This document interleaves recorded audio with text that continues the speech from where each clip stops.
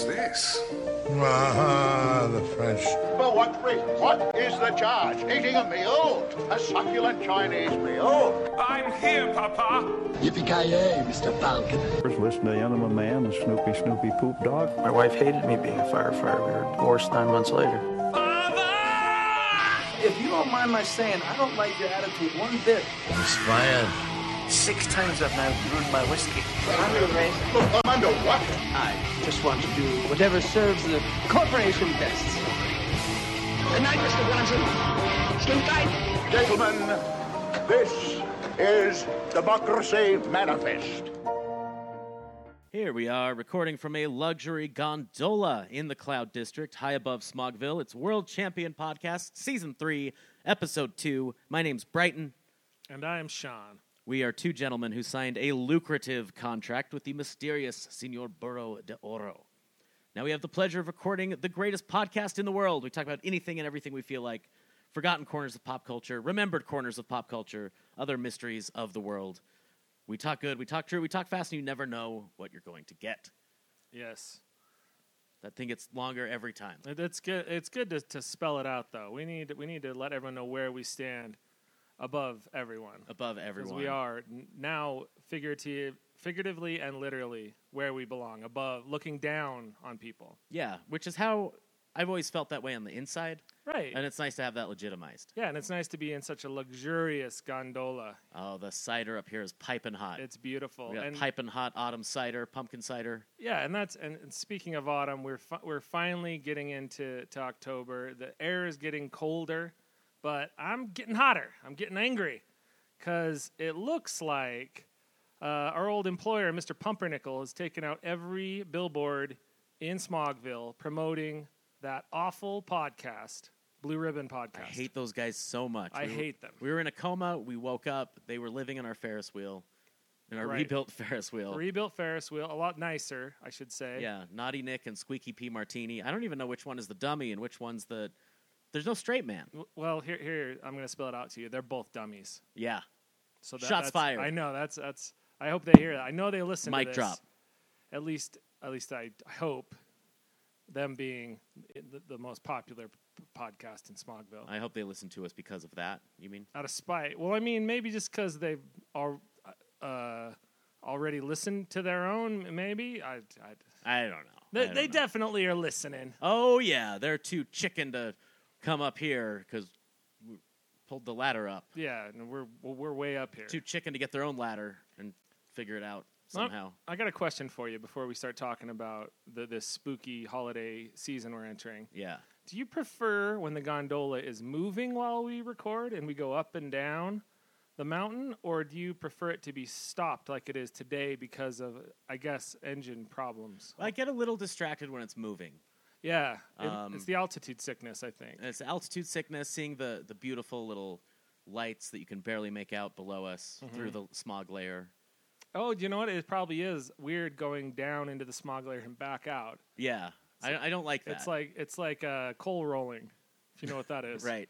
It's like someone coal rolled right in our gondola. Yeah, we've got it's like beautiful, fresh cloud city district air, and then suddenly you're sucking on tailpipe. You know when you have Christmas lights on the bushes or something, and there's a heavy snowfall? Oh, it's beautiful. And you can just see the lights coming up through the snow. That's what it looks like, except the snow's brown. Right, brown snow. Mm-hmm. And the you know the saying around here, don't breathe brown snow. Don't breathe the brown snow, absolutely not. So, but don't let my steaming hot anger ruin the moment, because we are getting into Halloween, a spooky season. Right, the only steam we need is coming off the top of that cider barrel. Oh, beautiful. I love the smells. Just take a moment to take in the smell of the season, the pumpkins and spices. The eggnog from last year that's left over in the fridge. Right. In the fridge that was unplugged by accident in the garage. I guess we should mention Tom Petty. Oh, yes. That's a real shame. We had an episode recently, maybe last April, where we talked about the Don't Come Around Here No More video and Running Down a Dream. Right. As part of our very popular segment, Mini Music Movies. Right. We'll revisit it. Yeah, and we could probably go on with Mary Jane's Last Dance. Oh, you can revisit it. because so is it in the feed then? We post it on Facebook, and you can just find it. Yeah, go back and listen to it, or on Facebook, or is it on anything else on Twitter? No, do we have a Twitter still? I don't remember. Yeah, we do. They keep Mr. Pumpernickel's changed all the passwords, so it's we got kind locked out of all our social media and mess. email. Yeah, so I'm trying to still hack my way in, but go back, listen to that Tom Petty thing. It's sad, and it was a shock to me. Man, I guess it was a shock to everyone. I shouldn't just make this about me. Right. Like his daughter who was so mad at Rolling Stone. What? Did you see that? What happened? Well, so they reported that he had passed away before it actually happened. Uh-huh. So a bunch of news sources cited the LAPD as a source, and the LAPD came out and said, we didn't say anything about this. But, I mean, who cares about these details? So his daughter took to Rolling Stone's Instagram, I think, because Rolling Stone reported it, and she was very fiery and very violent in her rage towards Rolling Stone. I imagine she had... She probably was going through some stuff. And maybe had a hope that he would somehow pull through miraculously. Yeah. You know? Like, maybe not. Maybe that's... I don't know what she was thinking, but geez Louise, man. Yeah. We live in a culture that is just... It's just... The internet has screwed up everything. I have a new theory that it's ruined... destroyed everything. It's destroyed humanity. It's destroyed decency. It's absolutely ruining my emotional well-being and stability. Yeah. Oh, yeah. You know, years ago, there used to be this local supernatural radio show. Mm-hmm. Not quite as out there as Art Bell. Okay. It was more kind of like what we do. Okay. And this is in the 90s, and the guy was saying, this guest was saying that WWW is actually 666. Oh. Because, like, the guy in the Bible that saw 666, it would have been Roman numerals, and they didn't have W's. So he might have somehow had a vision of WWW and interpreted that to be 666. I believe it. And then there's all sorts of other crazy board stuff. I believe it 100%. I don't even have to Google this. I already know it. And I don't want to Google it because that's the devil's engine. Yeah, it is. I don't want to step into the devil's playground and use the devil's engine to find out some devil information. Exactly. Devil misinformation. No, I only want to listen to devil music, and that's rock and roll. Right. And Tom Petty was really good at that. Right. I know, and he's just a star that you didn't see dying. Like, that sounds stupid, but I mean, you look at Keith Richards, he's on every drug there is. He looks like the Mummy if you took off the bandages. Right. And he's still just looking great, feeling great. He's probably can run a faster mile than me. And then Tom Petty's just someone you just sort of didn't think, like, his number's coming up soon, you know? Yeah. I mean, fairly young and not known for his partying ways, although I guess in his recent biography he revealed a long-time heroin addiction. Well, he didn't even start until he was in his 50s. Really? Yeah. Well, to me, heroin... Get ready for this. More knowledge from Sean. All right. To me, let me get a pen. Well, I mean, once you hit 50, you start taking heroin because you kind of reserve your energy. There's this new theory floating around that you only have a certain, like a finite. Is that finite? Finite. I'm pronouncing that finite? Weird. Finite. Finite. Finite. You have a finite amount of energy, and you got to reserve it. Oh, So, that's like, why lazy people live the longest. That's right. The worst thing you can do is go exercise. Yeah. But the healthiest thing you can do is relax. And what's more relaxing than heroin? Nothing. So just based on that, theory, he should have lived a lot longer. You know? Yeah, it should have been a prolonging. I shouldn't make light of this though.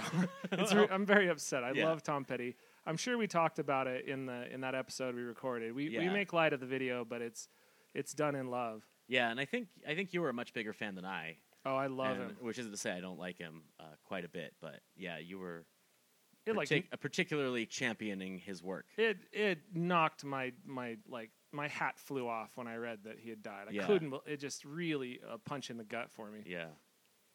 So, man, rest in peace. The one beautiful thing about being an artist is he's still, like, he's around forever now. Like, yeah, his music's around forever.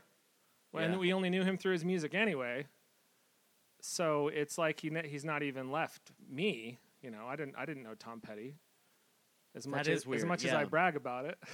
Well, it's not like you've even purchased any of his albums in the last 20 years either. Right. So, like, I'm so sad that he's gone. It's just one of those things where you take everything for granted. Yeah. You just expect it so he's going to be there, and it's like, oh, no, there won't be any new music from him, even though I haven't listened to his last 8 records. Right.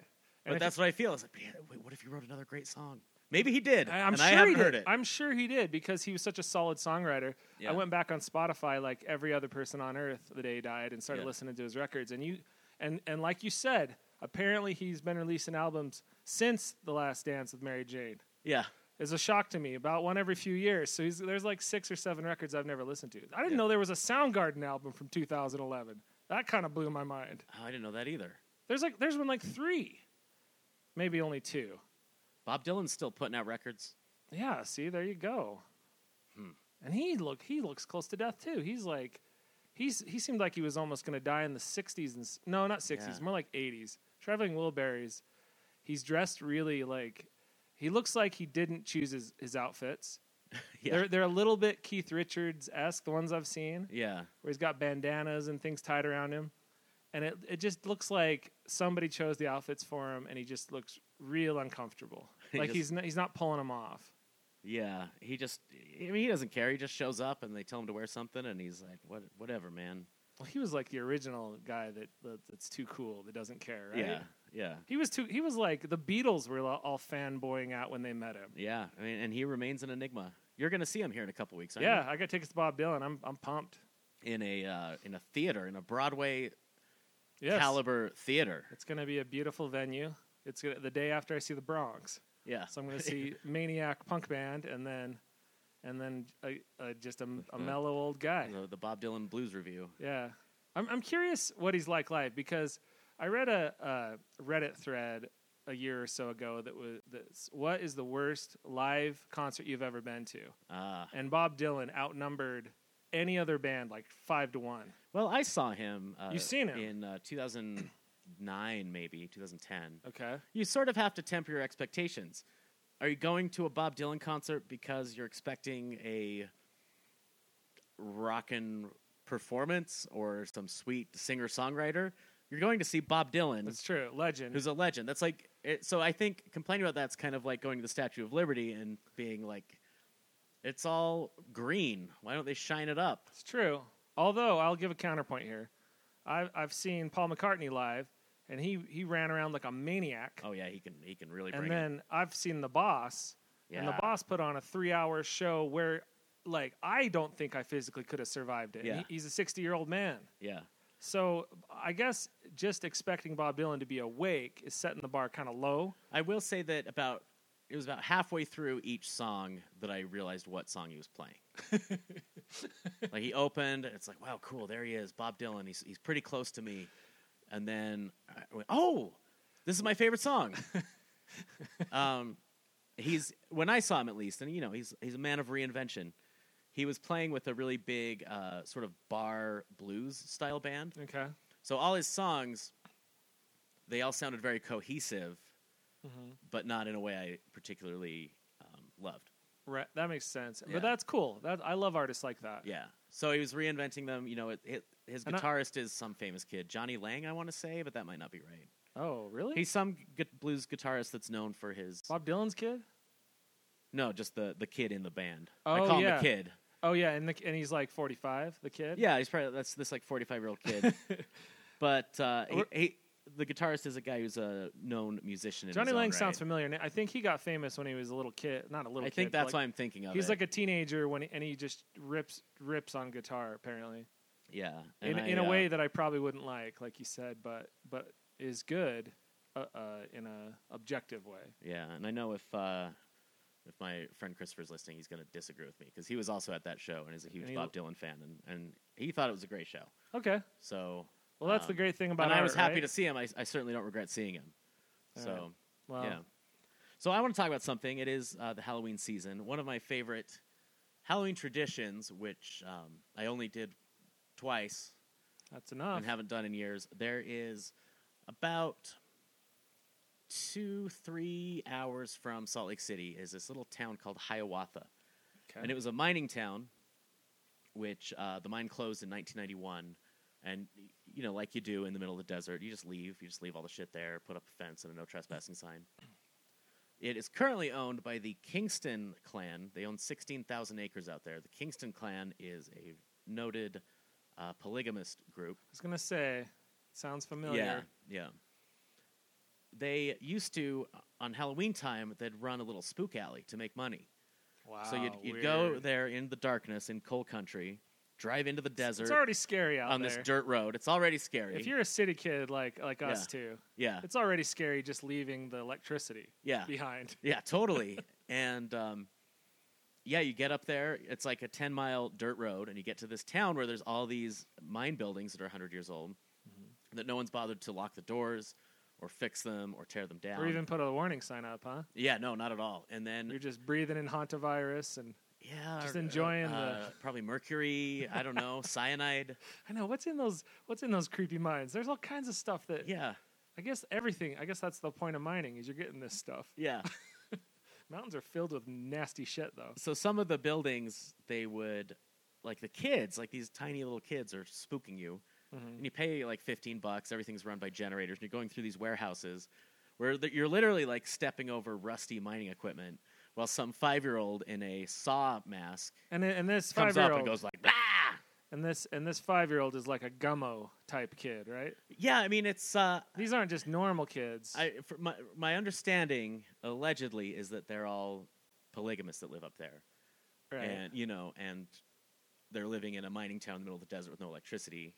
They're very nice when I'm there. I can't quite find confirmation that they're polygamists, other than that it's known that the Kingston clan owns that land. They stopped doing it because there was a murder where one of this woman's 15 children killed the mother. What? Yeah, that was about 2 years ago. 15 kids for one woman.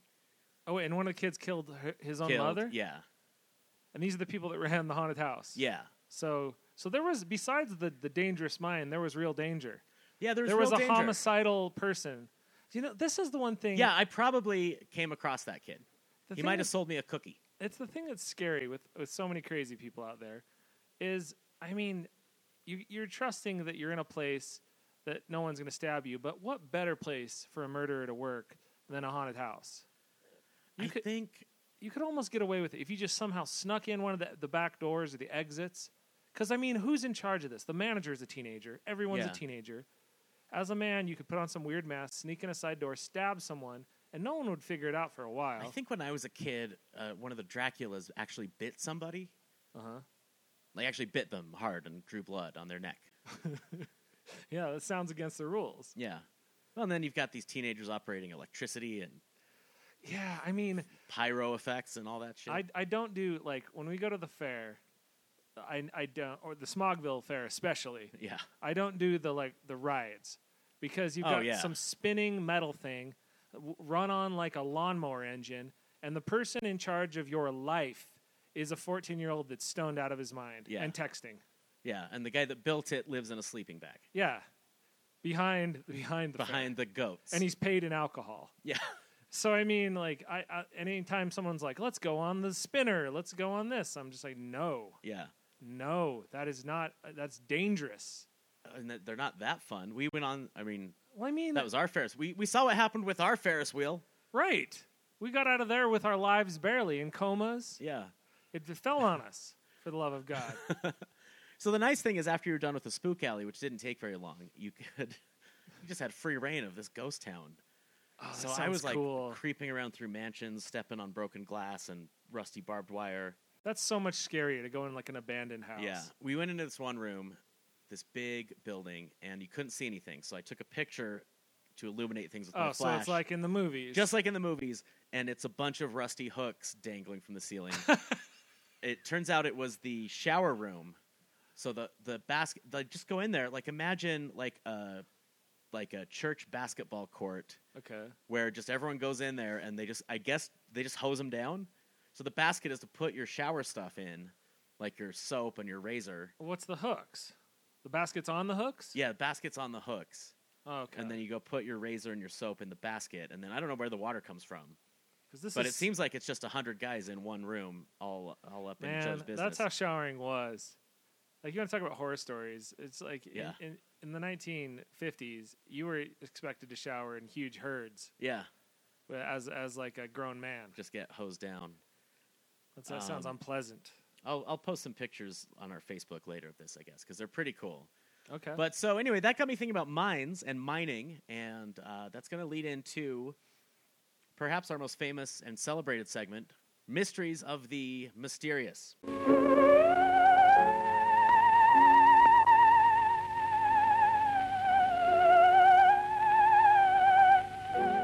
So I got a lot going on here. I kind of crazy boarded this when Okay, I was looking up mine-related mysteries. We got to make the connection so it's even better. Yeah, well, let's start with Tommyknockers, Okay.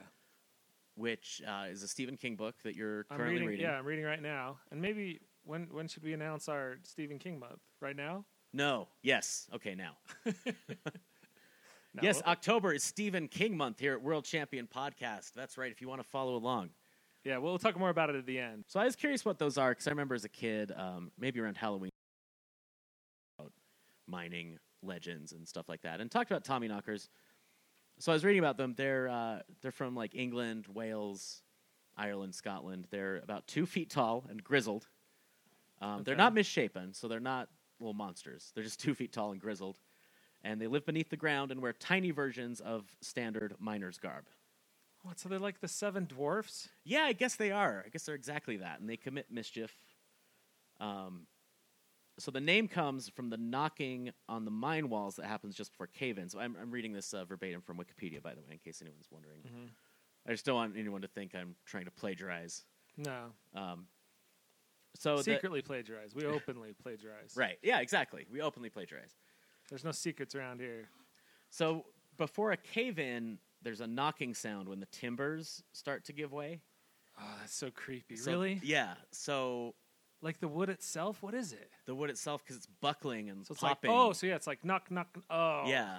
So they would think these little dwarfs are knocking and then Okay. causing the cave-ins. So they're very similar to the World War II gremlins. Yeah, totally.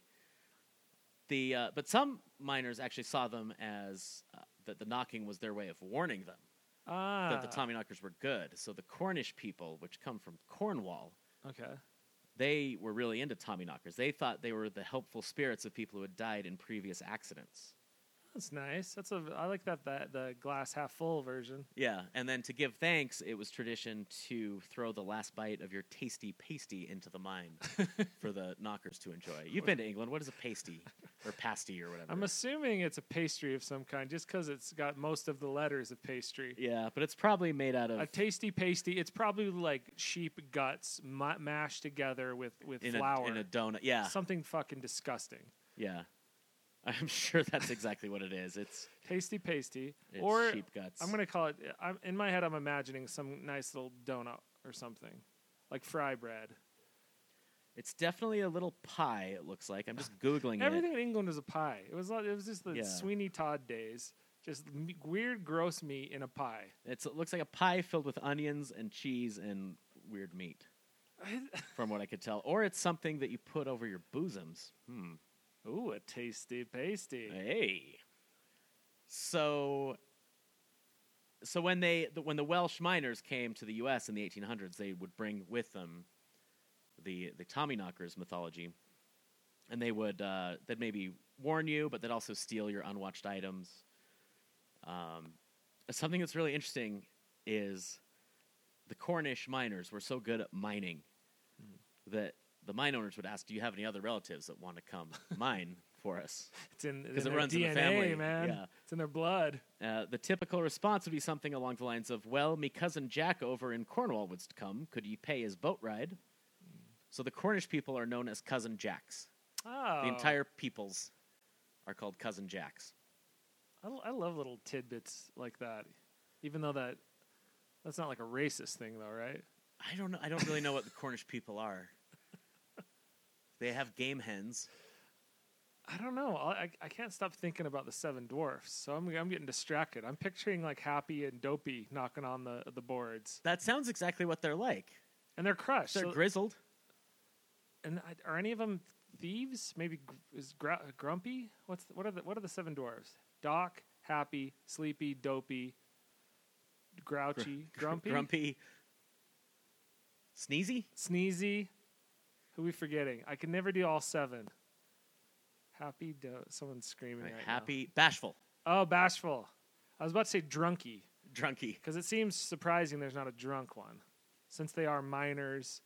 Well, Sneezy had a red nose, so maybe Sneezy was just a euphemism. It's like a wink there. Yeah. It's Sneezy. Yeah, so Sneezy. Same with Sleepy. Hide your gin. Sleepy is blackouty Yeah. in other cultures. Yeah, absolutely. Alcohol-y. The Can you imagine a mine? Like, what would Snow White and the Seven Dwarfs be like if there was a mine cave-in during it? Or that's how it ended. All the miners crushed. it'd be horrifying. That's a kind of Halloween ending for Snow White. Because doesn't it end with them That's all like happy? that's the subversive Adult Swim version. Right. Or like that Robot Chicken show. Yeah. We're better than that. The miners who worked deep in the earth really believed in the Tommyknockers and refused to enter new mines until assured by the management that the knockers were already on duty.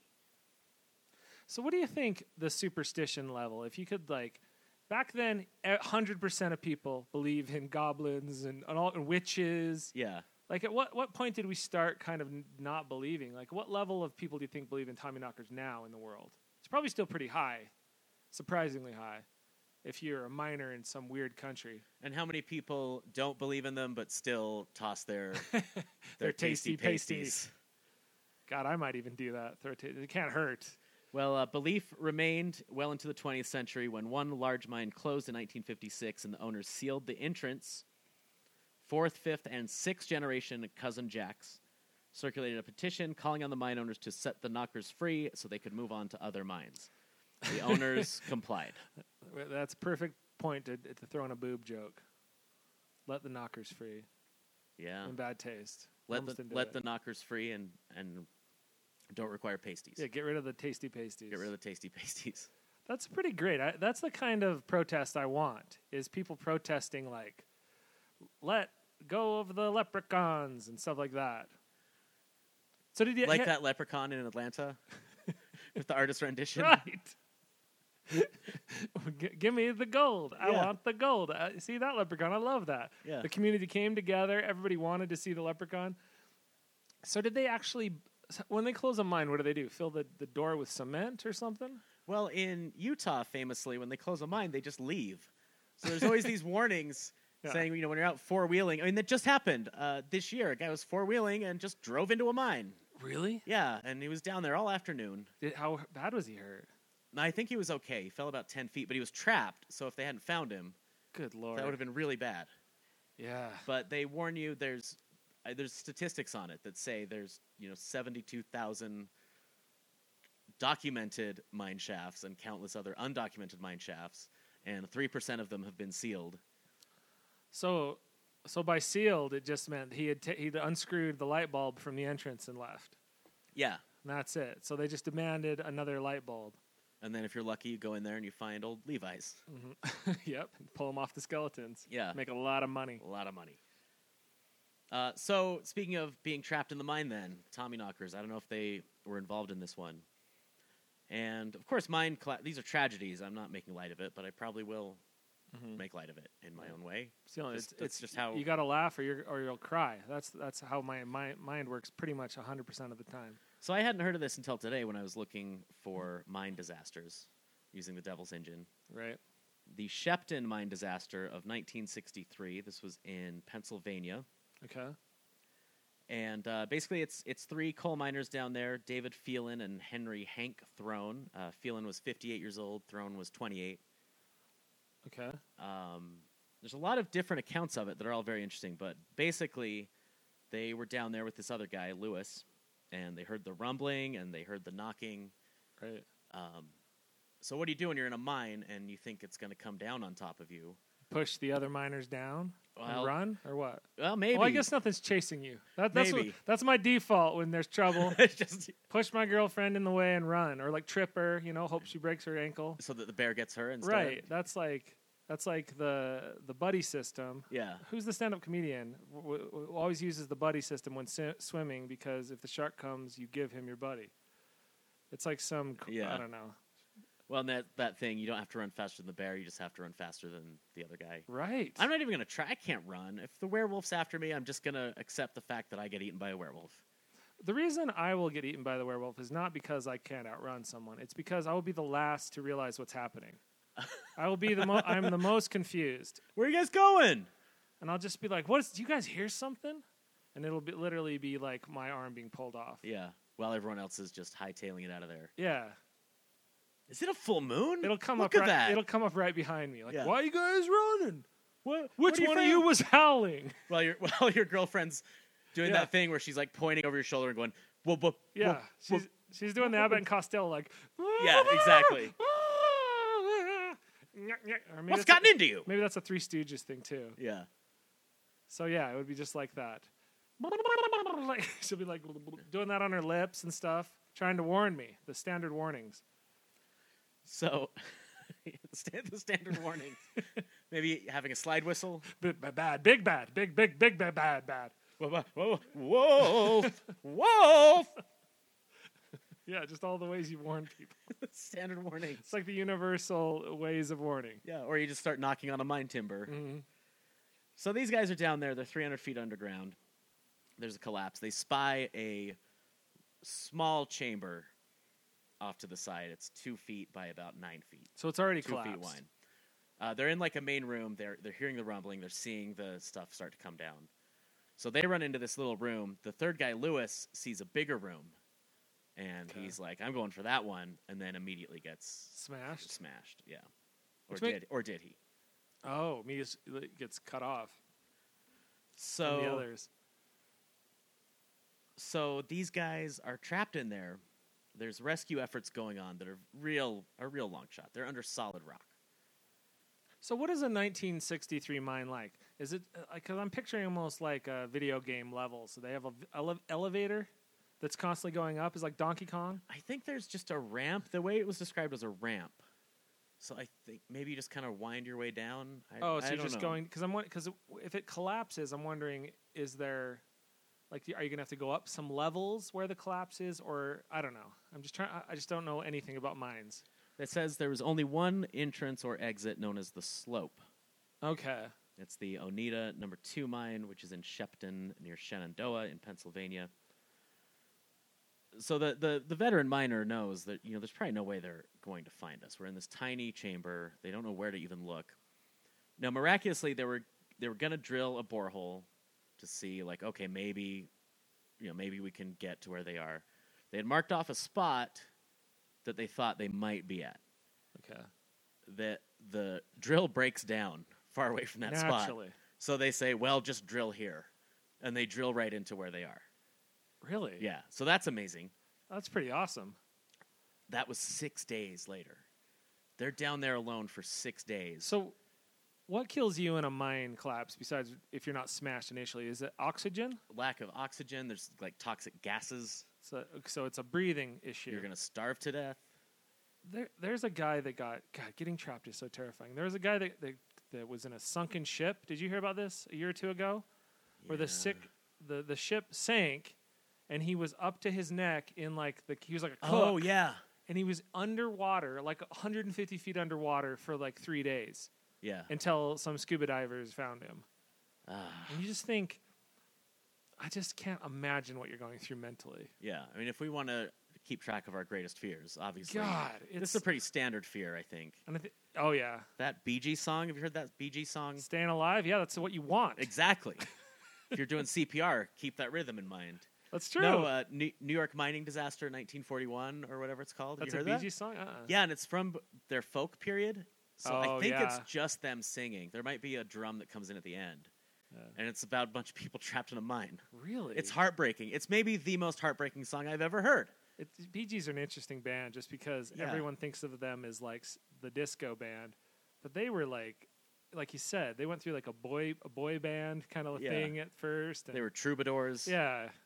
Anyway, so the drill comes down. They were down there 6 days. 6 days before the drill comes down, and they drop a light and a microphone and just start shouting, or is there anybody down there? Can anybody sing? Now, the way they describe how they stayed alive is that there was like a hole that had some putrid water in it, and they had an oil can, and they'd lower that in, and it was so nasty that they were like spitting it out at first, and then realized, well, we have to drink this putrid oil water. God. And then this young guy, they're talking about being hungry, and he says, okay, well, just sip the water, and then he rubs the other guy's Adam's apple, and he claims that he had just seen that a few days before in a film strip about Gandhi and how Gandhi survived his hunger strike, that if you do that maneuver, it, like, suppresses your hunger pains. Really? Yeah. Rubbing your Adam's apple while you While swallow? sipping water, yeah. So I don't know. I'm not going to try it, but that's really 6 interesting. days. I can't even imagine going 6 hours without a meal. Oh, and it's freezing down there, too. That's another Oh, thing. it was You're going to freeze cold. to death. So they had to huddle. Again, the young guy, he was in the Navy or something, so he knew how to He had stay more warm. skills. Yeah. So it's 14 days later that they're finally pulled out. And what happens is Howard Hughes... Were they able to like somehow get food down there? Couldn't they put a real long tube and pour some soup down I think it? at that point, I think when they got that first hole, because they were trying to eat bark from the wood that was holding up the ceiling, and then they realized, well, we can't do that. Man, Yeah. that's bad. You're in a pinch if you're chewing on the supports to the ceiling that aren't even edible. Look for the light. Can you eat your own boots? I've heard if you have leather shoes, you can eat them. Well, Charlie Chaplin does it in The Gold Rush. Right. And that's about mining. I know. I guess they didn't have a knife and a fork though. Yeah, so it would have that's been true. hard. And the mountain man that came to my elementary school said you could eat your jacket. I think the same mountain man came to mind because he's talking about He those had to. dangly things hanging off his leather jacket. Yeah. Yeah, and he said that the reason they're there is for that purpose. Even. Yeah. So, So you're if you- trapped in the snow hunting a bear. See, if you can eat your weird mountain man jacket, you can probably eat your shoes, right? Yeah, I guess. Or your belt. But what? There's no nutrients in it. All it would do is maybe stave off the pain. Well, I mean, leather's But made. can you digest leather? Well, it's made out of a cow, Is it made out of beef? so I mean, it's got to have maybe not a lot of nutritional. Maybe God, I don't know. It seems like it would, right? Protein? Yeah, it seems like it'd have some kind of protein. Yeah. Well, maybe we'll have to look into that and report back. Because I'd rather eat leather than wood. Yeah. Yeah, I would too. Absolutely. I know you can eat tree bark, but that's kind of soft and moist. Certain tree bark, but you can't eat a timber. Yeah, you're gonna cut your gums, man. I actually don't know if they must have gotten food down there. If they had a hole, they must have been able to drop some McNuggets down there. If we can put a man on the moon, I think we can get soup down a hole. Right. This. You know what I mean? It's like we can do some pretty amazing things when we put our minds to it. Yeah, this is 1963. It's not the Oh, Dark it's- Ages. So, as before we'd walked on the moon. but still, not that long before. It was only 6 years. So if we were working on it. we were working on going to the moon. So someone was crunching the numbers. Let's get something to these guys. So once the world Make found a out, really long piece of pasta, like spaghetti, and they just keep putting it down there. Open your mouth. why would it have to be really long? Why couldn't they just drop regular spaghetti and have them catch it? one noodle? It's only wide enough for one noodle. Yeah, that's it. So they gotta how long a spaghetti can we make? So they tried just doing each noodle at a time, and then the guy was like, "My hand's tired. yeah, it's like this is taking forever. I don't like crouching." Or maybe it gets cold faster when it's little noodles. Yes, you need the big noodle. So then you can keep the other end in hot water, so the whole thing stays hot. Well, even more than that, have you ever seen what's that one where John Cusack's an assassin? Gross Point Gross Blank. Point Blank. Remember how he puts the wire at the beginning and then he puts poison on the wire so it'll drip into the mouth? Oh, So yeah. you got the noodle going down, and then you put the pasta sauce, and the you sauce, put the marinara sauce. marinara dripping sauce down. goes down the noodle, keeping it hot. Yeah. And so then you got keep spaghetti the for other end. dinner, Yeah, so man. you just have a big pot. So Howard Mm-hmm. Hughes donated a giant pot and the world's longest noodle, Yeah, as only Howard Hughes could as only he pull can do. off. You know, Exactly. No, so it became a huge news story. Reporters came from all over the world to stand around and report Right. on nothing. Well, I mean, like back they then, do. reporters they've got a little notebook with a pencil. Yeah. And they're licking the pencil and going, "Hey, what do you have to say?" in that transatlantic accent. Yeah, exactly. So the technique that they developed for this is still used today, where basically you just keep drilling larger and larger holes, and then eventually a real big one, thanks to this fancy drill. That's how that they get Howard them Hughes- out. Yeah. Doesn't the rocks fall in to where the people are? Well, I think that's why they do it. It doesn't really go into detail on how it works, but I think that's why they do it this way. Instead of just drilling a big old hole right up front, that would be too dangerous. But And they got them. They got these three guys. Well, they got the two guys. The other guy vanished. So 14 days they were down there. Vanished. So like a skeleton, like they ate him. So that's the rumor. God. It's not really founded in anything other than just scuttlebutt, just people like us, but in the 60s talking about this. Right. But the urban legend that surrounds this is that the guy Lewis didn't actually die, but that they ate him. And he was the one with the bright ideas, right? He was the one that knew about rubbing the Adam's apple? No, this guy, right when the collapse happened, he ran off. Oh. He was trying to get to a bigger room while they were all in the small room. So they said he got crushed So right maybe down. there wasn't a bigger room, is what you're saying? Well, maybe he didn't really run off. Maybe he was in the chamber with them and they ate him. That's what I mean. Yeah, because I guess just no one's buying that Adam's apple Gandhi story.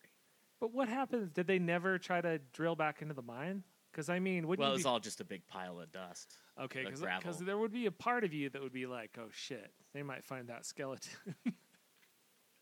God, could you do that? If you're in this situation, like one of my favorite movies when I was in high school, I watched it, I don't know if it was on cable all the time, I think it was just on cable a lot, was Alive, about those soccer players with Ethan Hawke, and they crash the plane, and they have to start eating each other. And I mean, that almost seems more doable because all the bodies are frozen, so you're eating almost like ice beef jerky. Yeah. But if you're eating someone in a mine, it's literally like Texas Chainsaw Massacre. Like, do you think they killed him together? I don't think so. There's not. Well, we'll never know. But the only basis of that rumor is just that someone made it up and started saying it. It's good enough for They me, didn't. man. They weren't like licking their chops when they found him, saying, "Oh, how'd you survive down there? We ate Lewis." I mean, it's Adam's apple trick. They both had big swollen bellies and like a handkerchief on, licking their fingers. Well, that movie we both recently saw, Wind River, Uh-huh. like one of the themes of it was just don't underestimate someone's will to survive, Right. and kind of the horrible things they'll put themselves through. So on that token, like maybe that Adam's apple trick worked. Don't underestimate their will to survive. On the other token, maybe they wanted to eat Lewis. I don't know if I could eat someone. I don't know. Which I guess is a good sign. You just don't know until you're in that situation. I'm not that desensitized yet that I'm like, I would immediately eat. So anyway, I don't want to. I don't want to say Of that they course, did that. of That's course. ridiculous. Yeah, but of it's part course. of the story, so I want to talk Right. about that. But they definitely drank the blood. The big part of the story. Do you know Saint John the 23rd? No, I don't know. Is that He was a Maybe. pope. He was a pope in the 60s. okay? He was recently canonized. Shot out of a And, cannon, Yeah, like Evil Knievel. that's what they do with popes. That's pretty cool. I guess they get kind of a little bit closer to heaven when you hit the high point, the apex of the cannon blast. That sounds like a clickhole article. Canonized. Yeah. Pope John what did you say, John? Yeah, this is John the 23rd. He was the pope. Canonized. He's wearing like a red, white, and blue cape. He had like sparkly kind of like Elvis outfit. Evil Knievel. What the hell, man? What was up with that? He was my favorite pope Yeah. by far. Pope Knievel. Yeah. Pope Evil. That's like Idiocracy is Evil Knievel's the pope. I know. It's like, we got a problem with your name. We're Pope gonna Knievel. have to go with Knievel because Pope Evil is just not It working. really isn't working. It's a not- little ridiculous. It's hacky. So the Catholic doctrine holds that you have to have two miracles for sainthood That you perform yourself, or that happens while you're Pope. that you perform yourself. So he was blessed after a miracle of curing an ailing Italian nun was discovered. When a second miracle could not be identified, Pope Francis waived the requirement, citing John's many good works. So Pope Francis was like, one miracle's good enough. He's a saint. But, It seems like it's fudging it a bit. well, there is a second miracle. Okay.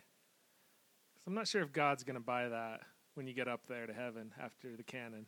Those two miners were not down there alone. The Pope was with them the entire time. What? What do you mean? Like physically? He was a miner before he was a Pope? He had died shortly before this happened.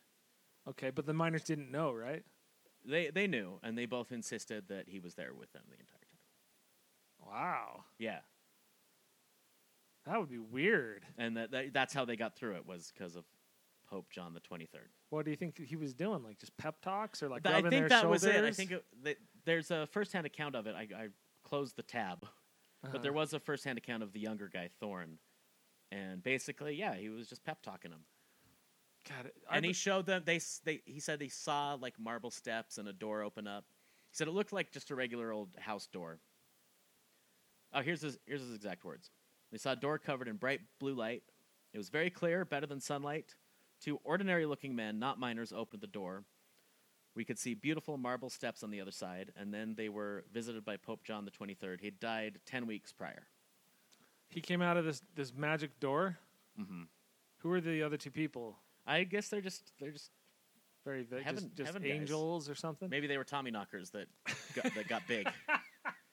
Hi ho! They just heard that. Hi ho! Did you hear something? And then maybe that's what the knocking is. The tiny little door opens, a glowing door. Yeah. The Pope has to hunch over, like in Being John Malkovich, the like half-size yeah. floor. He's hunched Oh, so over. so it was a perspective thing. It was like It's Peter Lord- Jackson yeah. trick. Yep, They it's thought they were exactly. 2 ordinary men, but didn't realize it was a very small door. It's a very small door, forced perspective. It's dark Yeah, in there. Remember, yeah. they're in a mine, weird angles.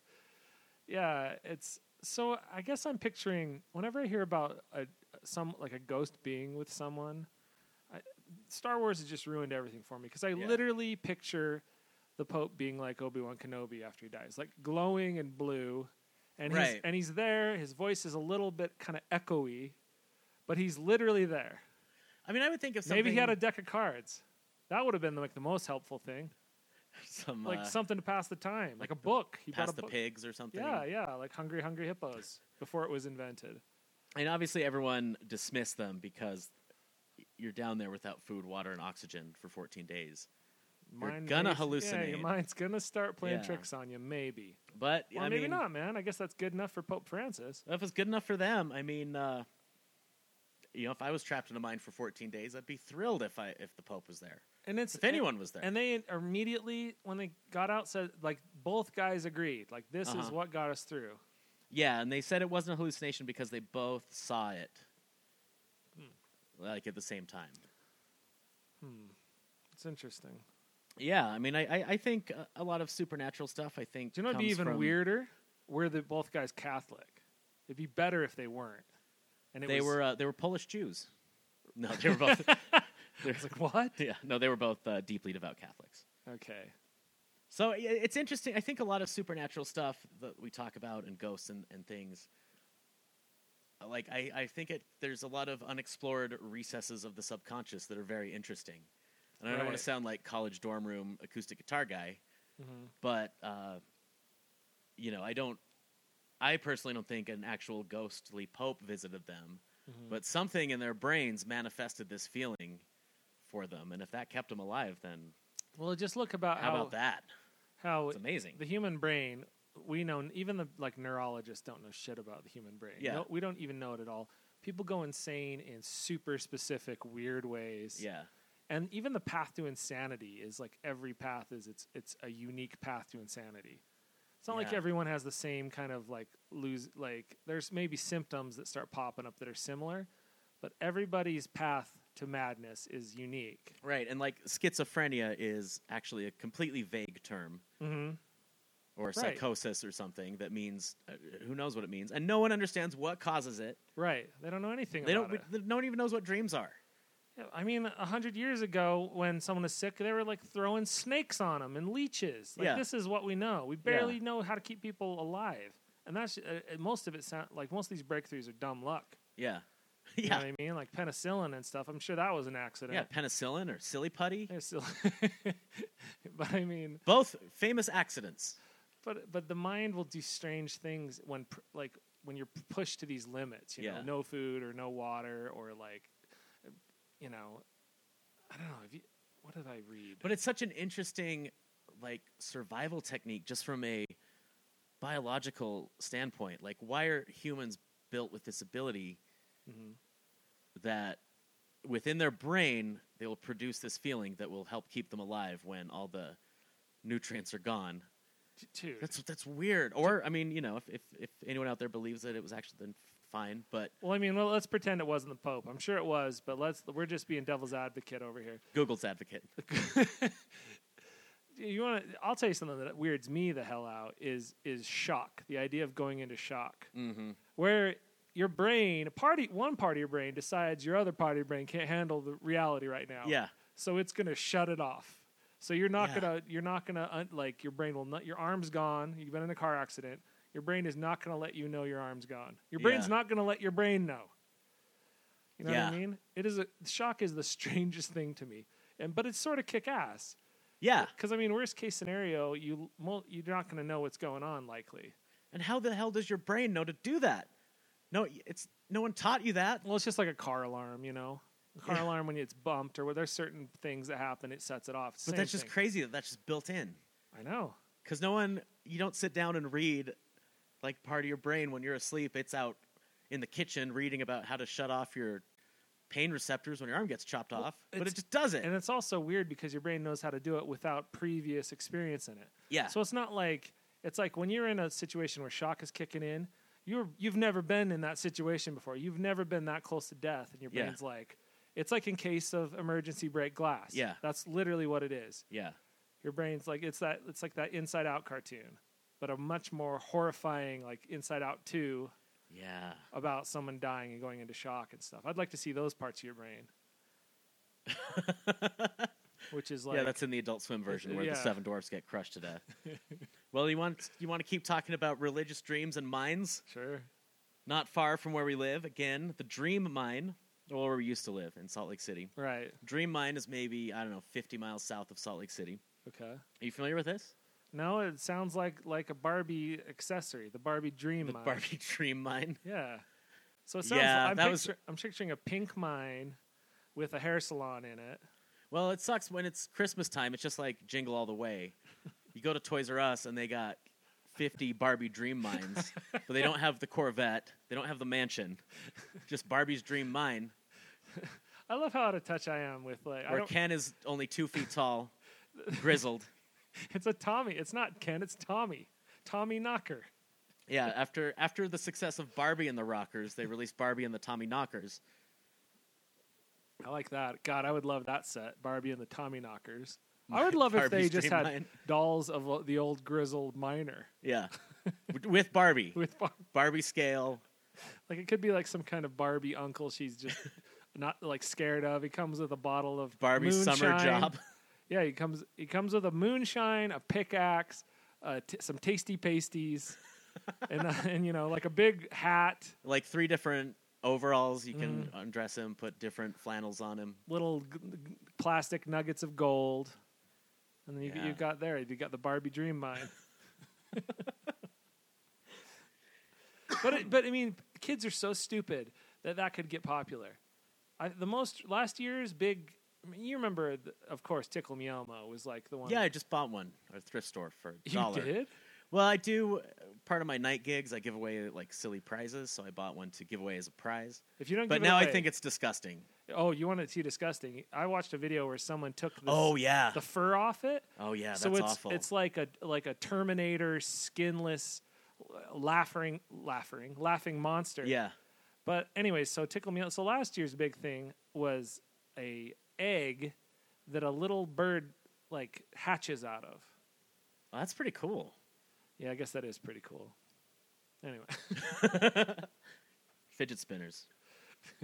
Fidget. So I want to give you, dear listener, some background on the Church of Jesus Christ of Latter-day Saints, the Mormons, because growing up in Utah, I take for granted we that take it outside for granite. They might still be. Yeah, we do.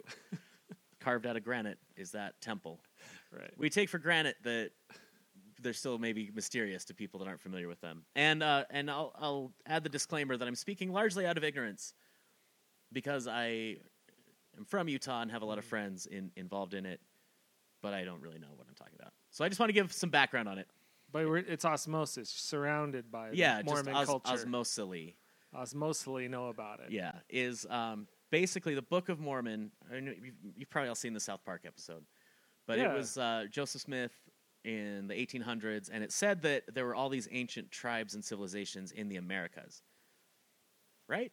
Yeah. Isn't that it? Yeah. The Nephites. It's and- basically the Bible part 2, right? Right. It's like, oh, by the way, while all that Bible stuff was going on, this was happening in America. And there were battles, and there's swords, and there's guys with sandals burying the last record of their civilization in the ground. So it's like when there's a big blockbuster movie based like that's real popular, and it ties itself up, but they're like, well, let's make a sequel because it's so successful.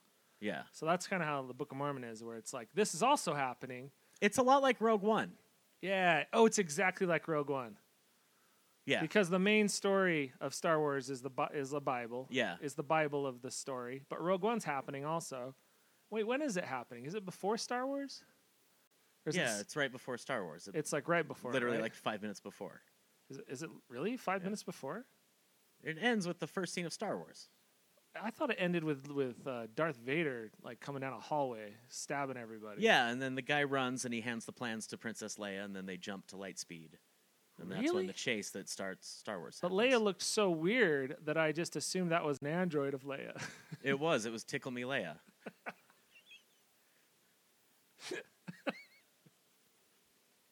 That was the hottest Halloween gift, Christmas gift that year in a long time ago in a galaxy far, far away. Yeah, it was the Tickle Me Leia. Tickle Me She Leia. had to be a celebrity in her own time. God, man, like everyone on the planet knew who she was because Yeah. she wasn't just the princess of a country; it was an entire She planet. was a princess of an entire planet, and then after Return of the Jedi, she had to have been the Oh, queen yeah. or something, Oh, or the man. president. Ultimate celebrity, right there. So I want to give that background because it's important in the Do you story. know is what's weird about Star Wars? Before you continue, No, let's get on with this. like when Obi-Wan Kenobi, when Luke Skywalker like hears that, shouldn't everybody know who Obi-Wan Kenobi is? It'd be like saying Elvis Presley to somebody, right? Right, that's one of the big inconsistencies. Because they seem like that's a name I haven't heard in over 5 minutes, is what he should be saying. Yeah.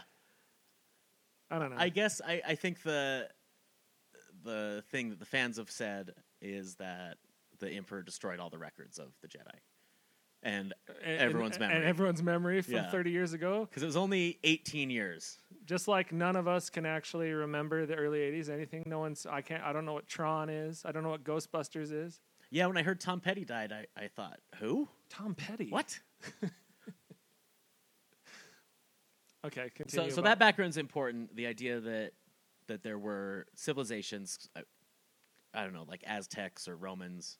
right. Usually in paintings, they kind of look like Aztecs. Yeah. Or Mayans or something. Yeah, Mayans. So John Hiram Coyle is a guy born in Spanish Fork, Utah in 1864. He knew Brigham Young personally. Brigham Young is the one who brought the Mormons to Utah and settled in the Salt Lake Valley. So This guy was sort of on the ground floor then. absolutely on the ground floor until they kicked him off of it.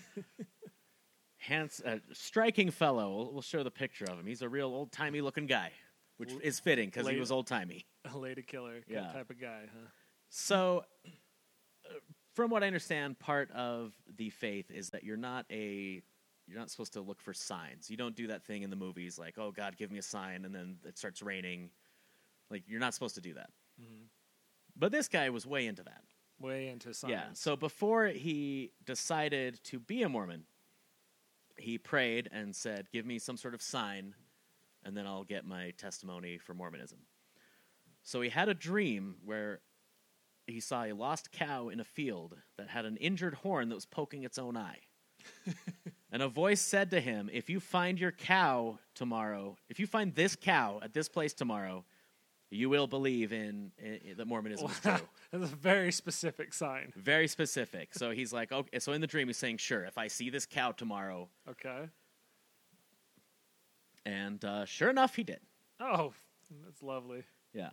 That morning, he saw that injured cow, just as the voice told him, right where he With a expected spike to see in its it. own eye. Spike in its own eye. So he went on a mission and just became famous for his prophetic dreams. He did not keep a diary, but according to legend, one of his dreams helped save J. Golden Kimball's life. J. Golden Kimball was some guy I've heard of, Okay. like a big shot. So he came back to Utah. He sold butter and cheese to miners. What a nightmare world this world was just like 100 years ago. Yeah. Can you imagine just like how weird life is? There's a guy that sells butter and cheese to miners. Yeah. Like that's a job. You know what's interesting is this is where my ancestors, it's in this mining district where my ancestors settled. Really? So he may have sold he may have butter sold to, butter and to my cheese. great grandpa That's from great. Finland. Nice. So on August 27th, 1894, he has a dream in which the angel Moroni, if you've ever seen an LDS temple, that's the golden angel on top with the trumpet. Playing the jazz. So the angel Moroni brought him to a Nephite mine on a nearby mountain, the Nephites being the civilization that lived here. So the angel's like, hey, guess what? They were right here. Here's a mine. The angel instructed him to reopen this mine and dig new tunnels. According to the angel, These are super specific visions. I love it. According to the angel, the mine would provide financial aid during an economic collapse. Showed him 9 caverns full of treasure buried by the Nephites, including not just gold and treasure, but a bunch of specific artifacts that are mentioned in the Book of Mormon and even the Old Testament. So there's even So this is there's very even this Jewish is artifacts very in there. Indiana Jones. Totally Indiana Jones. There's like a Mormon arc in there. Yeah, and I have a question about And this. this guy's dashing, just like Harrison Ford, you said. He's squinty. 1850s dashing. He's really squinty. He's really got a bitter sort of mouth. He's got a tight, bitter mouth. Like an 1850 dashing guy had both his eyes, both Yeah. his ears, Yeah, and a strong back. and owned a hat. yeah, owned a fine hat. So I have a question about this. So the angel told Coyle to open this mine and that the gold would help provide financial relief for the entire church and fund the gathering of Israel in the last days. Okay. Now, God, that's great. is gold what you want during an apocalypse? I know. If I have gasoline or guzzling Yeah. and a bunch of Snickers bars and someone offers me gold, Seems I don't want the gold because it's just a shiny rock. I want the supplies that I need. Yeah, and I'm gonna. I mean, I guess if I could turn around and give my gold to the next guy and get some... They couldn't know this in 1860, but I'm pretty sure the future is Mad Max, almost without a doubt. Out of all the apocalyptic future shows I've seen, Yeah. Mad Max seems like the most accurate one. Oh, absolutely. And that is all about gasoline. Yeah. Like people are killing for gasoline. Gasoline and water. Like if you had gold, a guy with a mohawk and a weird little naked slave next to him would just chop your head off and what- eat you. He'd probably eat you. Yeah. And what would the gold be for? So the theory is that the entire economy has collapsed and they're the only ones with gold. Well, what are they going to buy? If the economy's collapsed, no one can make anything. And if I made something and someone paid me in gold, what am I going to do with the gold?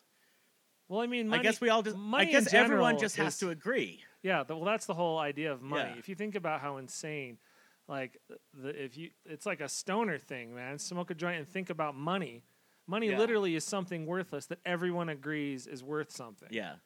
But it's worth something because there's a whole economy going on. If there's no economy and the world's in flames, Right. That's what I mean. Yeah. Like, no one agrees. Now everyone agrees is like, let's kill anyone we see. Yeah. And take their stuff. yeah. So in these end times, I just don't know how the gold is going to help them, who they're buying stuff from. Well, do you know what? You put it in the bank, interest. You're getting all that. Oh, you're it's getting all interest. that interest. Oh, I didn't think about the interest. It's like they say, you want to double your money, you fold it over in your pocket, that sort of thing, but with gold. Like a Scrooge McDuck money pit situation. Yeah. You're the richest man in Duckburg. You just sit on that gold. You sit on that, get the interest. Let that interest compound. So he built the mine. It's called the Dream Mine. 1894, 5 of his friends started digging the place he saw in the dream on the mountain. Nice. You can still see the like mine house there. Okay. It's in a place called Salem, Utah. He sold 42,000 shares at $1 a piece. Wow. Oh no, they had a value of $1. He sold them for $1.50 each. He sold 42,000 shares for $1. He was Yeah. he was the richest man in Yeah. Duckburg. And this is in 1909, so this took him 15 years to get this going and sell the shares. I thought you said it was 1850 or 1860. That's when he was born. Oh, Yeah. okay, okay. So, and then luckily he was visited by 2 of the 3 Nephites, and they told him that the dream mine, the same thing, just reaffirming that it's going to be a relief mine during the second coming. It's going to be a city of refuge. The church is not into this. Really? Yeah, because first of all, you don't just go around having prophetic dreams unless you're the prophet Okay. of the church. You don't just be a guy Makes and then start sense. selling shares. So here is the official It's statement. Like I can't be canonized personally, even if I have seen 2 miracles. Right. Okay. So- I mean, performed 2 miracles. So the LDS Church issues a statement called a warning voice. The First Presidency warns the saints against investing in worthless stock, even if promoters allege that they are guided by dreams and revelations. Almost everyone has heard stories of how such and such has found a rich mine by following directions given in a dream, and many fondly hope for similar luck, but in most instances, it will be found on investigation that such stories have little or no foundation in fact. Are you actually reading it? That's verbatim. That's from what the it statement. says? Yeah. So there's no doubt who this was directed towards. Right. They're like, this guy is a con artist. Stop giving him money for his bullshit mine. And this is like a spiritual cease and desist. So it closed in 1914, reopened in 1920, and they started digging again. Was there anything in there? Did they find anything? They dug a shaft that descended 2,200 feet. This is legit mine. Coyle- 2,200? Yeah, Coyle continued to earn a reputation as a prophetic dreamer, allegedly predicting the times of the start of World War I and the Wall Street crash of 1929. Oh, wow. And for him to call it World War I, also prophetic. Yeah. In 1932, they built an ore mill outside the Dream Mine. They called it the White Sentinel. That's the thing you can see. So But there's nothing in there. it took them 4 years to build this ore mill. Okay. This ore mill. It processed 1 load of ore worth $103.03 before being shut down. Well, he was right about being rich. That part of the prophecy came true. Yeah. In 1933, geologist Frederick J. Pack published a review of mineral samples, declared them worthless. Wow. State prosecutors investigated as fraud, but found no evidence because Was he alive in 33? the stockholders were satisfied. He lived a long time. So in 1947, he's brought guess- before Mormon court, and he's excommunicated. Okay. I'm just kicked out. Gone.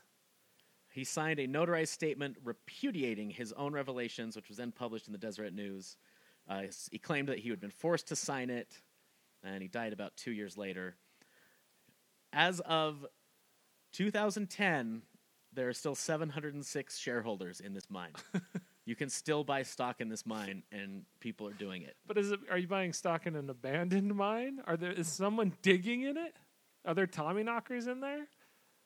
I don't know. The shares are worth $10, though most investors purchase them for $30 to $35. There's an online community, an email group. Do you know They're what? called Dream Miners. It's this group of survivalists now. I think we need to do a World Champion podcast GoFundMe and buy a share Buy some shares. in this mine. Yeah. I think we should. Well, he had a dream that he saw an elephant trip over and die, which these Dream Miners are interpreting as the death of the Republican Party. Oh. And so they're saying this is like Now's now. the Like, time. now is the time to buy this stock. How much did you say it was? Well, it's worth $10, but costs $35. 35. All right. I think I might do a GoFundMe page. Yeah. We're gonna get To get $30. We're gonna get $35 together. Well, I mean, it's not gonna be my share to the Dream Mine. It's gonna be everyone that listens to the podcast share. Whoa. So yeah. We'll probably have to get an attorney to look over. Oh no, there's probably a website where you can do that. Legalhelp.com. Yeah. LegalZoom.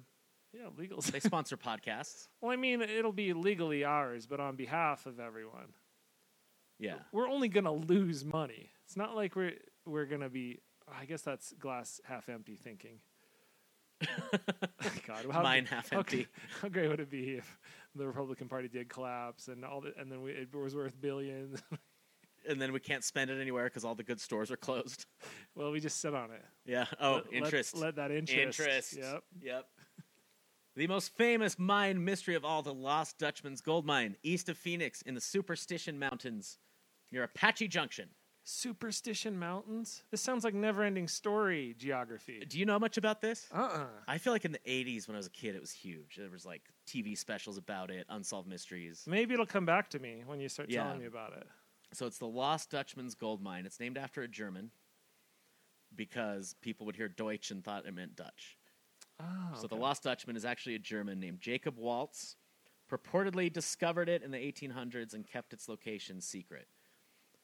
He claimed it was the richest gold mine the world had ever seen. Okay. The Superstition Mountains are in the middle of the desert. They're rugged as hell. They're jagged and maze-like. These aren't like the mountains Man, just the that name. we see outside of the gondola. Just the name, I'm already picturing like a place in Mordor or something. That's what they look like. Like Really? Mordor was a desert, Mm-hmm. and with blue skies. Like these mountains are just looking at them inspires fear. Wow. So there's a bunch of legends about this guy that kind of merged into one. Well, a bunch of unrelated stories that people have since sort of connected and assumed they're all about the same place, this Lost Dutchman's mine. So there's a theory that it's Apache gold, Okay. that it was a mine run by Apaches. They called it the Thunder God's Mountain, and that it was protected by their Thunder God. God, that sounds cool too. Yeah, it's awesome. So, yeah, they've got Geronimo is maybe involved in this, and the family of a man called Miguel Peralta discovered the mine, mined for gold there, only to be attacked by the Apaches in 1850 in the Peralta Massacre. Wow. Then years later, a man Is there a calling movie himself... about this? I don't know. There must be, I but already none feel come like to there mind. should be. I mean, the in popular culture section of Wikipedia has a lot listed on it. Definitely unsolved mysteries and some TV special I saw as a kid. Unsolved mysteries. Yeah, and in fact, I'll get to them. I recently watched a show called Disappeared, I think. Uh-huh. Anyway, Okay. so this guy who calls himself Dr. Thorne claims to have treated a wounded Apache chieftain, and they rewarded him by blindfolding him and spinning him around in circles and taking him to this gold mine and saying, like, all right, as much as you can carry, go for it. And then they blindfolded him again and took him out, and so he was never able to find it again. Wow. That seems like it would be easy to prove that by saying, check out all this gold Yeah, I've got. that seems like some pretty good proof. But no one ever asked to see the gold. Yeah. I guess it was like a time of honor. Every man, how dare you say anything about my honor? Like people would get in pistol duels because of honor. So, Yeah. So I guess you wouldn't just be like call bullshit on people. Yeah, that's true. You can't just call someone a bullshit artist, or they're gonna pull a gun on you. Yeah, there's probably like books. People probably study in school that it's rude to call bullshit on people. Yeah. Like one mustn't question thy neighbor's veracity, sir. Right. So I mean, you can't just say, "Show me the gold. I want the gold," because it's like you're liable to be out at high noon pulling guns on each other. So no one can verify that any of these people existed. Dr. Thorne and Peralta. They do. This does sound very much like a fictitious story. Yeah. In the Thunder God Mountains, next to the Superstition Mountains. So I guess that's the same thing. there was a mine called the Peralta Mine in Valencia, California. That's still standing there. The Peralta Mine eventually became unprofitable, and after the money was gone, Miguel Peralta turned to fraud. Dr. George M. Willing Jr. paid Peralta $20,000 for the mining rights for an enormous swath of land, about So far, 3 million acres. turning to fraud as a mine owner, so far it sounds like the mining business is fraud. Yeah, So this isn't much of a stretch to just go full on fraud. yeah.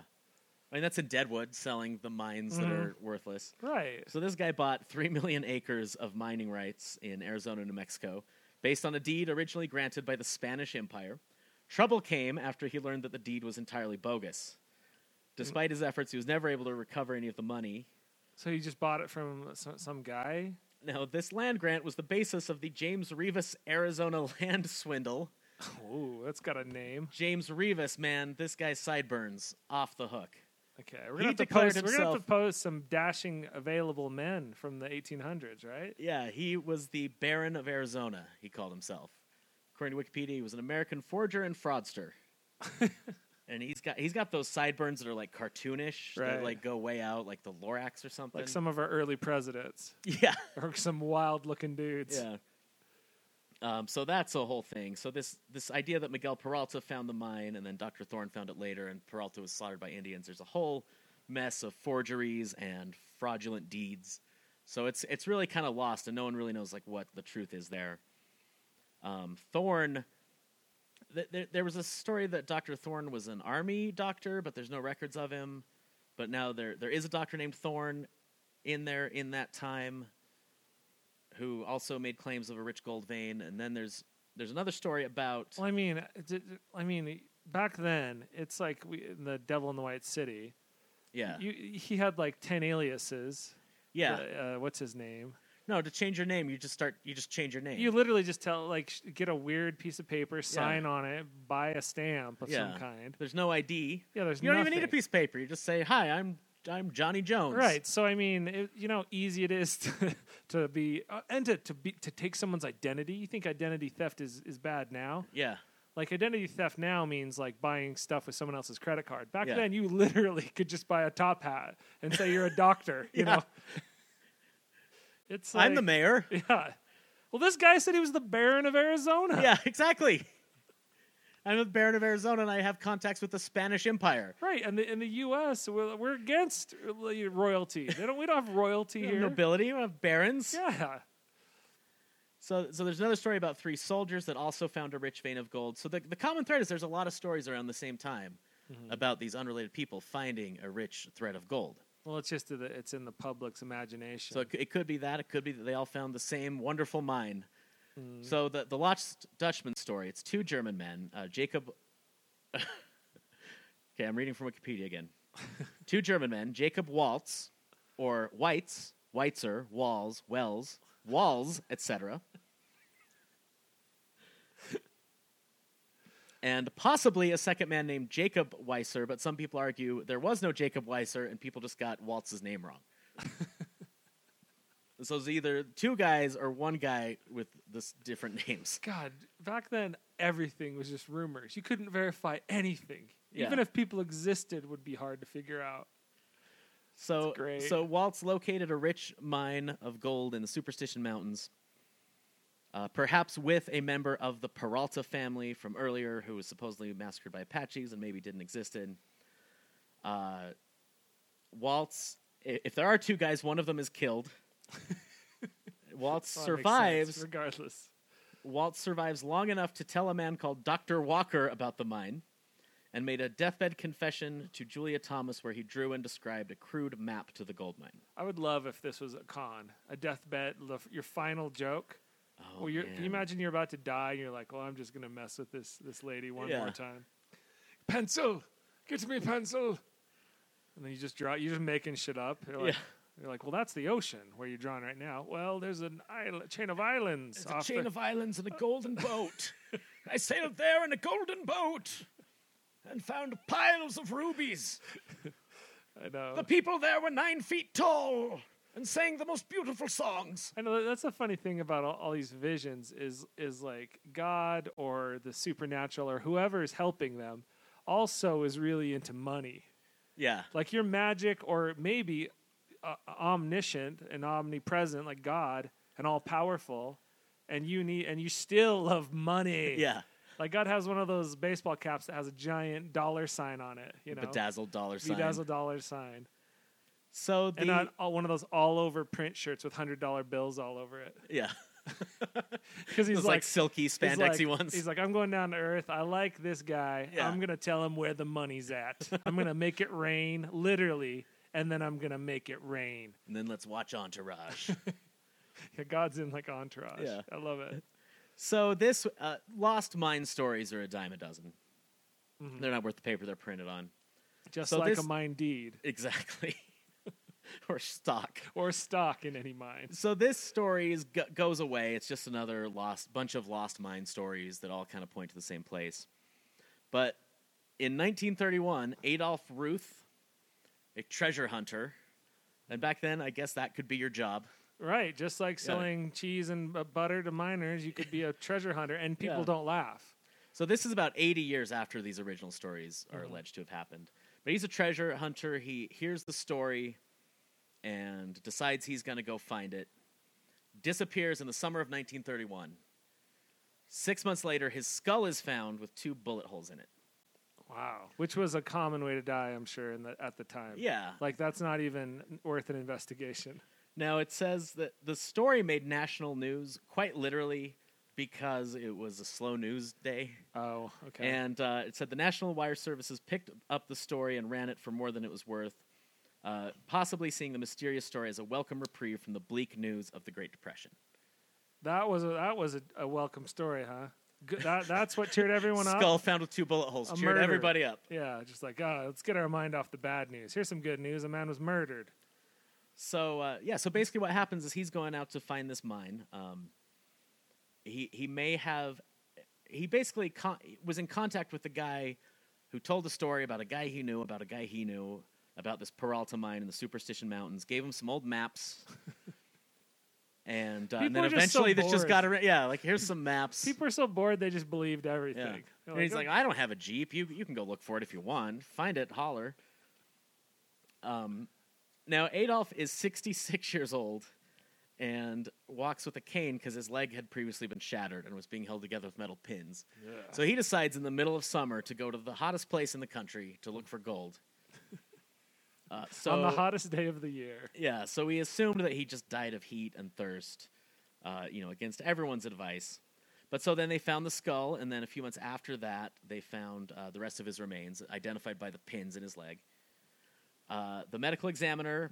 Was his body not by his head? No, his bones have been taken away by coyotes. Oh, okay. So they were found kind of far away, with the rest of his stuff. Okay. Actually, I guess his bones and his stuff were together, but the skull was far away. Maybe the coyotes took the head. They might have taken the head, or maybe the Apaches cut it off. Yeah. Dr. Herdlke positively identified the skull as that of Adolf Ruth. After examining the 2 holes, it appeared to be a shotgun or high-powered rifle that had been fired through the head at point-blank range. Wow. So he definitely didn't die of dehydration. He definitely didn't die of dehydration. Except dehydration of the blood to his brain. So when they found his remains, they found all of his personal effects, including a pistol not missing any of the shells. Was the bullet holes on the front of the skull or the back? I don't know. It doesn't say? Yeah. That his checkbook was also recovered, containing a note written by Ruth wherein he claimed to have discovered the mine and gave detailed directions, ending the note with the phrase, Veni Vidi Vici.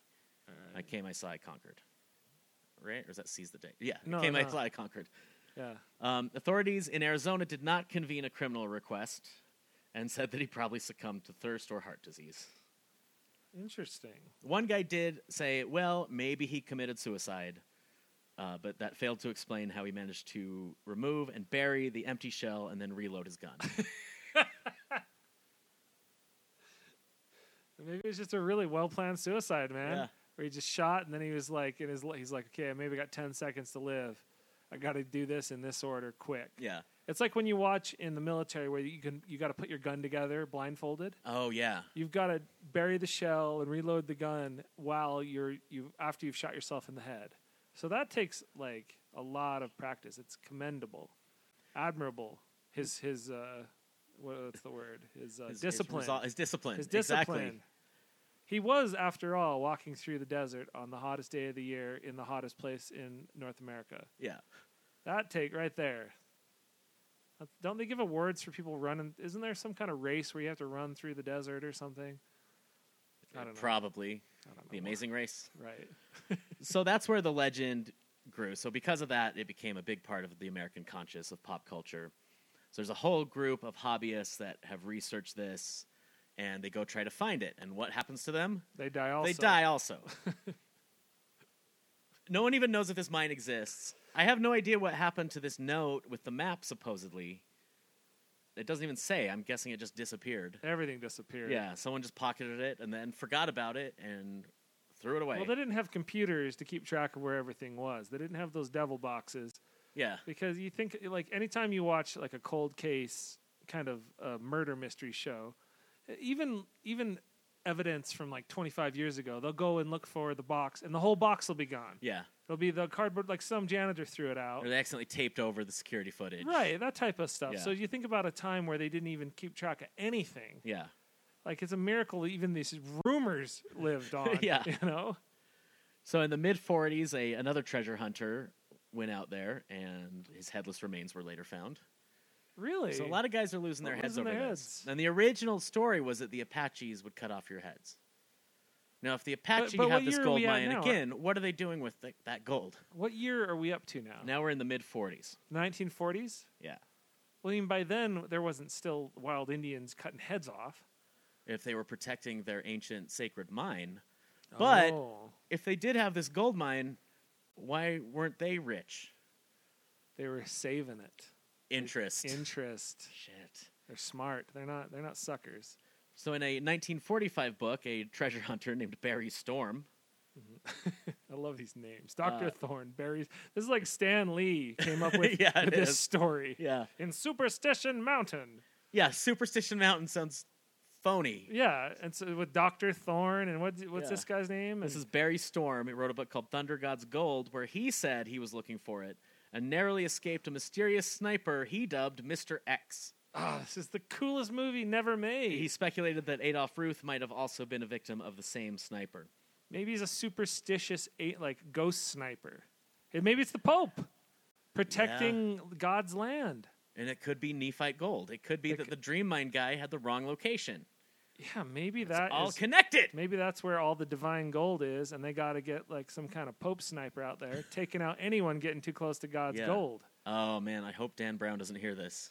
I know, right? This is the the book next, right there. yeah, the next Da Vinci 'Cause Code. we all know how important money is to higher powers. Yeah, and in collapsed economies. Collapsed economies. Number one thing you want during a crisis is gold. So tons of people have looking. There's guys that devote their whole lives to trying to find this.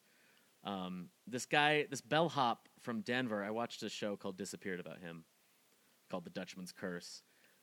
He was obsessed with the mine and went out there and checked into a hotel and bought some camping gear. And a few days later, they found his car in his camp and no sign of him. They found his body 3 years later. His family didn't even know that he was into this thing. And he was not an experienced outdoorsman. I was going to say, if anybody could find a gold mine in the middle of nowhere, it's a bellhop. Yeah, it's a guy who has never been camping before. If there's anyone that can survive in the wilderness, Yeah. it's I would think a bellhop. Yeah. And then just 2010, 3 guys from Utah went missing. 2010? Yeah. Don't they have satellites by now that have mapped these places? Yeah, and a geologist has said that there's not gold there. Right. Because of the kind of rock sediment or something. I But don't that's know how they figured exactly that out. what someone who wanted to keep all the gold would say. Exactly. I'm not that dumb. Yeah, the geologist was wearing quite a fine top hat. And a monocle. His spats were impeccable. Right. So yeah, these 3 Utah guys. Now, one of them, Curtis Merworth, and again, July. They're doing this in July. The hottest time in the desert. This is 2010. In 2009, Merworth got lost in the same area and required rescue. Well, he's no bellhop. In 2010, they vanished, presumably dead in the summer heat. They found remains a couple years later. It seems like such a stupid way to die. Finding the lost mine of gold. Yeah. It's such a ridiculous, cartoonish way to die. But this is reality. There's someone's life who ended this way. Yeah, and people devote their whole lives, even if they don't die in the desert, they've spent all their time poring over maps and geological surveys and So they've lost their life anyway. Right, that's what the bellhop did. They just didn't had realize it. Pages and pages of information and clues and phony diaries and fake deeds. Is the motivation greed? Is it to get rich? Or is it to find the mystical place? Yeah, I think they're probably crazy people. Yeah. I don't think we've talked about a single person tonight besides Tom Petty that's not a crazy person. Yeah. I think and the Pope. I'm not going to offend the Catholics out there. Yeah, it's greed to a certain degree, but I think it's more just this obsession. Obsessed about thing. a mystery. To the point that they would do a podcast about mysteries. That's sick. That's sick in the head. Sick in the head. It's demented. So there's all our mine mysteries. Now, I left out the Oak Island mystery. I think everyone knows about that. There's a whole freaking show about it on one of those channels. Is there? Oak Island is this island in Canada, and some guy thinks there's gold there. All right. It's the Templars' gold, specifically. Oh, nice. So for 100 years, he's been digging a big hole. Hasn't found any Templar gold. like Templars in the Middle Ages came over to bury their gold in Canada? Yeah, I think it's Canada. Maybe it's Illinois. I don't know. Far from the Templars' headquarters. Yeah, and they had to go a long way to bury that gold and not tell anyone where it was. Mm-hmm. Which you think they would leave a record. Well, they're working on the interest. They seemed organized. Oh, they're smart. That's what's going to happen. Is some Templar is going to come out and say, "I check out this receipt." Yep. Safety- 1296. We deposited this gold in a hole. Yep. And there's going to be a safety deposit box. It's going to be sweet. So there you go. All The right. Lost Dutchman's, there's so much more stuff out there, but you figured that What out. a ride, man. Yeah. Tonight's been quite a ride. I guess, did we solve any of these? Part of our gimmick is that we like to solve these mysteries, and I think we have, in that they're all connected. And they're all true. They're all true, they're all connected, and there's a sniper keeping this Apache gold safe. No, we did solve it. It's divine gold. Yeah, And you can't get to it because you're going to be killed by a ghost sniper. named Mr. X. Yeah, Mr. X. What a perfect name for a ghost sniper. Yeah. So the moral is find your own mine. Don't go off looking for someone else's mine. Yeah, and sleep tight. Just to drink a little bit of NyQuil and have a dream. You got to work on your vision of where your mine is. Work on your dream mine. This is like The Secret. You got to get a dream board. You got to literally dream and work on your dream mine. You need one of those headset microphones and a stage to pace around on. Just go buy yourself a pickaxe. That's the first step. Yeah. Buy it first thing. Go to the Devil's Engine and look up how to camp. Right. Desert camping. Yeah, do take some FAQ. of those survivalist bellhop training courses, and you're ready. So, Stephen King month. Yes, this month, Stephen King month, the whole month. And what do we got planned for next week? Next week we will be discussing the movie It. Everybody loves it, so we're not going to talk about that one. We're going to talk about the made-for-TV 1990 4-hour Tim Curry, Yes. Harry Anderson, Jack Tripper, Far superior. It with the ponytail and the round glasses. Yes, so that's next week. After that, Maximum Overdrive, where the Green Goblin is a truck Yep. and an ATM calls Stephen King an asshole. I'm so pumped. And then finally, Creepshow, the Creepshow. anthology. Ted Danson's in that. Yep. Some other people, maybe. Stephen King himself. I'm so pumped for this month. I've been on a Stephen King kick, but I mean, it's Halloween. It's going to be a lot of fun. These are all fantastic movies. I've seen them all. Yeah, so it's going to be great. So look forward to that. If you can get your hands on them, watch them. So when you listen to us, we sound funnier. Right. Or And- it'll make more sense. Yeah. Or maybe you want to stay in the dark. Maybe our storytelling is better than any VHS tape. It's true. Yeah. So we'll be back for that. Keep your jeans on tight when you're climbing in those mines.